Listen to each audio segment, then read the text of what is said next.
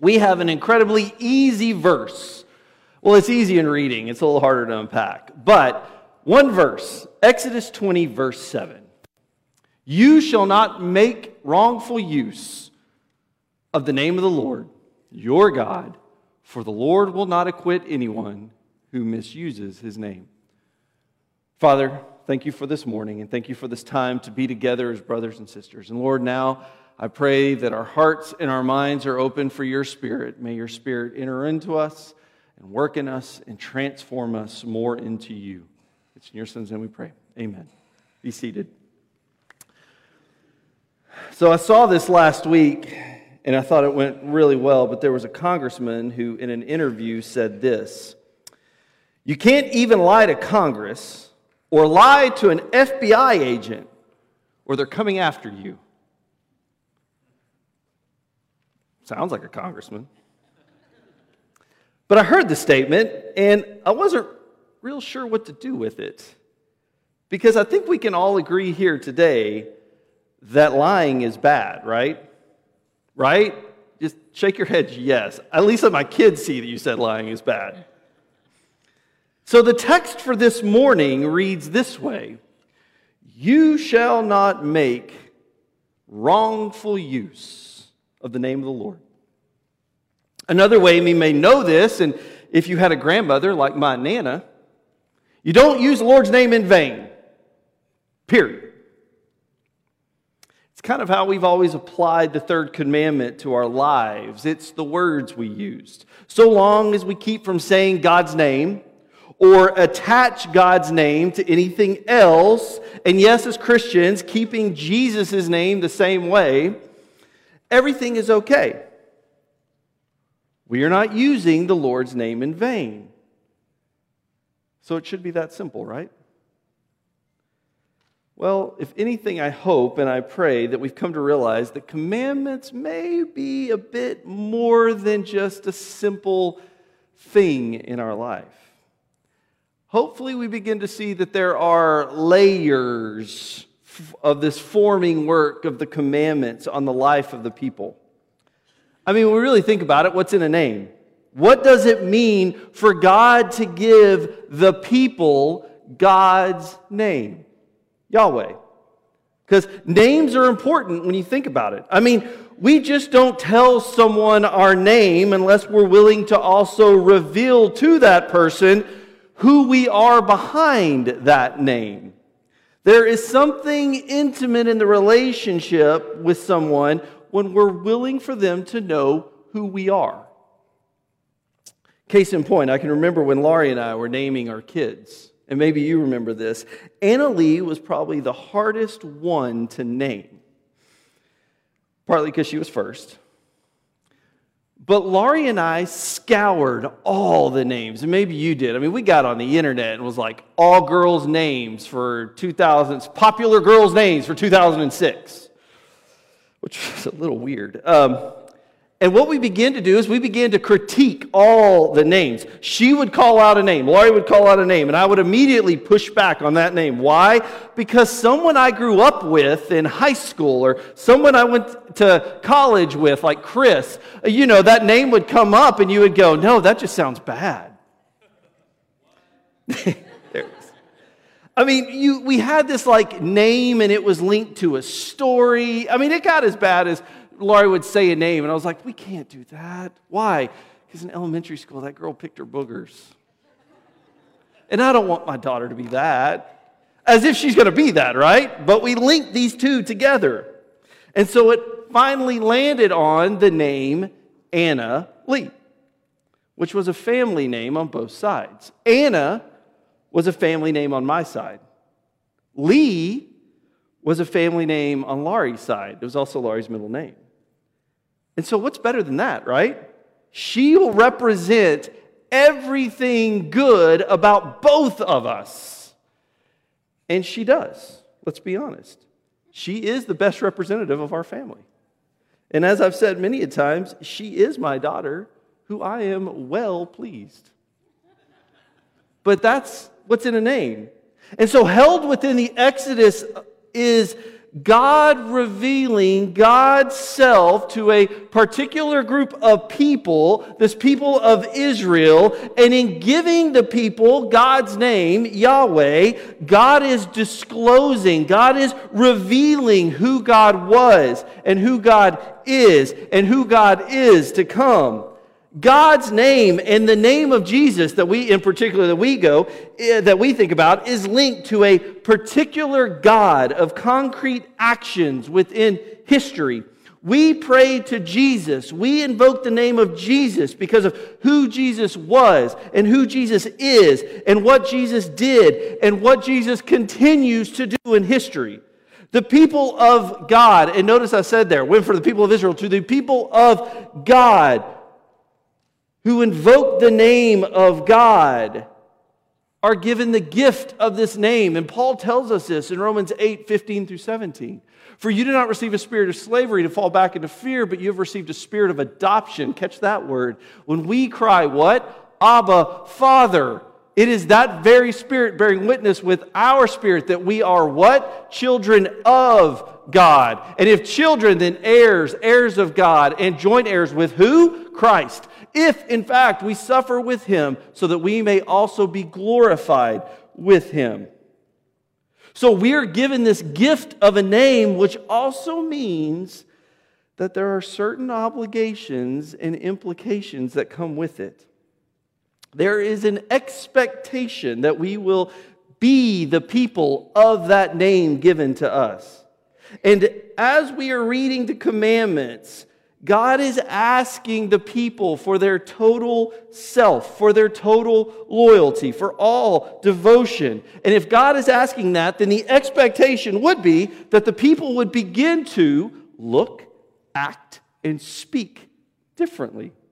They would, in fact, be representatives of the name God is now placing upon them.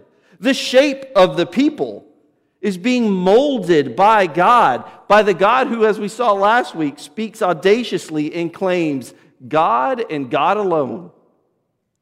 And so God, from the beginning of Exodus, is beginning to reveal God's self to Moses, as we begin to see in Exodus 3, 13 and 14. And we're going to have some verses here because I just can't give you one verse. But God said to Moses, if I come to the Israelites and say to them, the God of your ancestors has sent me to you, and they ask me, what is His name? What shall I say to them? God said to Moses, I am who I am. He said further, thus you shall say to the Israelites, I am has sent you. So in this moment, as the Israelites who have been in captivity for 400 years are trying to figure out what Moses is doing, Moses says, here is the name of God. This is the one who is revealing God's self to you. And as God redeems the people from Egypt, God is revealing God's self to both the people who will bear His name and to Egypt, as we see in Exodus 9:16, as God speaks. He says, but this is why I have let you live, to show you my power, and to make what? My name resound through all the earth.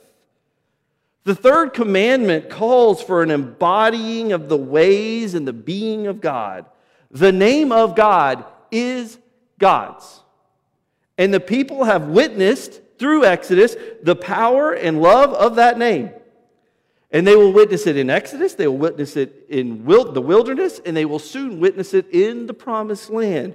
All of this to say, we are the people who claim to know God, but not on some cursory level. This is the God who gave us God's name and said, it's yours and you are mine.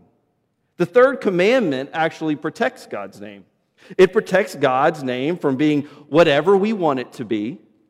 The third commandment, when actually translated from the Hebrew, it says it this way. It says, you shall not lift up the name of Yahweh your God to worthlessness. That word shah, that Hebrew word shah, and I like how Christopher White explains it. He explains it this way. He says it signifies something empty or worthless that is often used in association with evil or trouble-making intentions. Did you catch that on that word shah? It's maybe more than just taking the name of the Lord in vain. more than maybe speech, more than maybe using bad language. Now, before my Nana comes and haunts me, it's all part of it, but it may not be the whole part of it. God desires for the name of God to be known throughout the world. It is what our mandate is. I mean, we quote the Great Commission all the time, Matthew 28, 18 through 20, and Jesus came and said to them, all authority in heaven and earth has been given to me. Go therefore and make disciples of all nations, baptizing them in the name of the Father and the Son and the Holy Spirit, and teaching them to obey everything that I've commanded you. And remember, I'm with you always to the end of the age. That mandate assumes something. It assumes that as the people of God, we will be a witness to the goodness, to the blessing, and to the salvation of God. And so if that's the case, then there's also an inverse.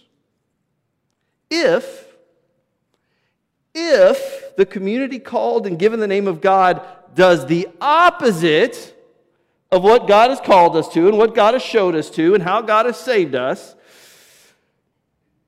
then there's a problem.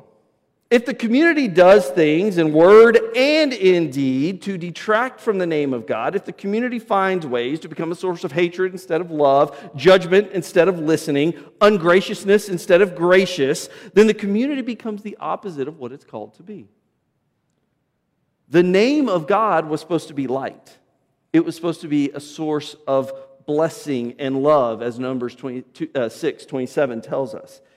It is why most, if not all of us, are in here today, because the name of God is a source of blessing. It is a source of love. It is a source of acceptance, because that's what it means to us. It is who God is. We believe that God is love, that God is salvation, and we witness that in the person of Christ. And so therefore we try to be Christ to everyone, to our neighbors and to the world. And so this third commandment, the other two that we read last week, are pressing into us a way of being in the world. The third commandment makes a claim on our lives that Yahweh God impinges on us and is creating a different community in God's name. Stanley Hauerwas said it this way: the commandments are first about the kind of people we ought to be, and the sort of deeds one might expect from people who are formed on the basis of the story of Jesus.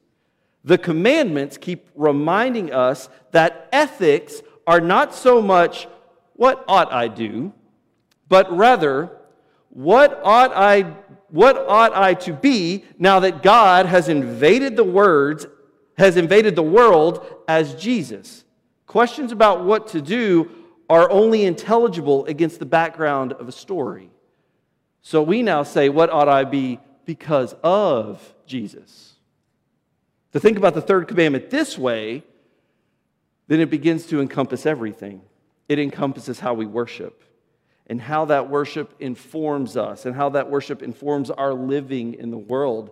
As I talked about last week, when we come to worship the God who saved and redeemed us in Jesus Christ, our desires, our sins, our corruptness are laid bare before the cross. And therefore, any worship that has become empty can be seen as lifting the Lord's name in worthlessness. Any worship that's done in mechanics in some ways, or in a way of pointing fingers or other things, a worship that doesn't open us to the Spirit and what the Spirit wants for us, can be seen as using the Lord's name in vain. It encompasses how we speak in terms of promises, oaths, and yes, even truth-telling. And we'll get back to that in the 9th commandment. When we swear an oath with the name of God, well, don't lie. Maybe it's why Jesus said in Matthew 5:37, let your yes be yes, and your no be no. As Christians who proclaim the name of Christ from our lips, there is no need for an oath, because our very words should be seasoned with the fear of the Lord. There is no haphazard speech from the Christian's lips. Truth-telling matters. In the life of the Christian, get this, words matter. How we speak to one another matters. And so we can go as far as how we speak to each other, never invoking God's name, can be using the Lord's name in vain. God is the God throughout the time who has been acting. God has given God's people His name. The people of God know God through all the works that He has done. God will be made known to the world through and in the people. So God has given us God's name. And for the people who know God's name, who invoke God's name, they will now embody that name to the world. We who are called by Christ, who are claimed by Christ, who are claimed in the name of Christ, who call on the name of Christ each and every day in our prayers, must come to the realization that the world will know Christ through what you do, not just what you say. They both work together. So therefore, using the Lord's name in vain can be through what you say. It can also be through what you do. And therefore, God can't be who we just think we want God to be. We don't get to make up God's name and say, this is who God is. As one theologian says, and I love what he says, is he says, we can't make God mean anything we want. We know how God is. We have read the Scriptures. We see how God works in history. We see what Christ calls upon our life, how Christ gives us His name. And in that, we can't just make up who we want God to be. We are the people of the God who is raised from the dead, the one who went to the cross and redeemed the world. So therefore, lifting up the name of God to worthlessness may be more than just a correct form of speech. The call of Christ upon our lives, and by the way, placing the name of Christ on our doors and signs should mean something. When we see it, it should remind us that we are a certain type of people who talk a certain way, who act a certain way, who treat people a certain way. It's more than just having the name on the door. Because we can have the name on the door and not act like Jesus. And people will see it differently. It carries with it an obligation on our part to be a witness to Jesus. And the heavy part is everything we do and everything we say will carry the name of God. We bear the name of God in every word and every deed. When you leave here today and go sit down at a restaurant, you bear the name of God to your waitress. When you go to work tomorrow, you will bear the name of God to your co-workers. When you see your neighbors here in a little while, you will bear the name of God to your neighbors in however you act, not just word. So how are we doing? That's my question. As I read this, I kept saying, how are we doing? If using the Lord's name in vain is more expansive than we think, I wonder how we're doing as God's witnesses to the world. When we take up the weight of the name of God upon us, there becomes nothing trivial about how we speak and talk in the world. It matters. Our speech matters. Our doings matter. We, the church, have been given a weighty task to bear the name of Christ to the world. And in a society where words and deeds are rationalized, words are empty, they're used and then thrown out, people will say something and be like, oh, well, I was just kidding. God says, be careful. Because even in the kidding, you're bearing my name. In all of this, in a world where words and deeds are rationalized, emptied, and deceitful, the people of God are to be the truth tellers. And in the end, the name of Christ given to us is more than just a name or a branding tool. It is a way of life for us. It means something. The world will come to know the name of God. The world will come to know who God is through our words and actions. So the third commandment may be a little bit harder than we thought. No one said it was easy, but we bear the name of Christ on us. We hold the name of Christ close. It brings salvation to us, and we believe salvation to the world. So maybe we need to be living, more than just saying, living as such. Because the world, our neighbors, this community, gets its picture of God, whether we like it or not, in everything we do. And so therefore, if we're not careful, we might not ever say God's name in vain, but our life may be one in which is taking God's name in vain. And that's heavy. So maybe this third commandment and these two that we've read before are trying to do something to us, form us, transform us more into the people that God has called us to be. And the good news is, Jesus keeps working on us in the Spirit to let us look at all the things in our life and maybe even say, ooh, that was a rough day yesterday. I didn't say anything bad, but boy, I did use the Lord's name in vain. And Jesus says, all right, get up. You got another day. Let's do it better today. And there's the good news. If you have any needs this morning, if you have any struggles, if you need prayers, if you're just trying to make it through this day, we got people here who will sit down and listen and talk to you. But we'll have elders up front during this time as we sing. But come now as we stand, as we sing.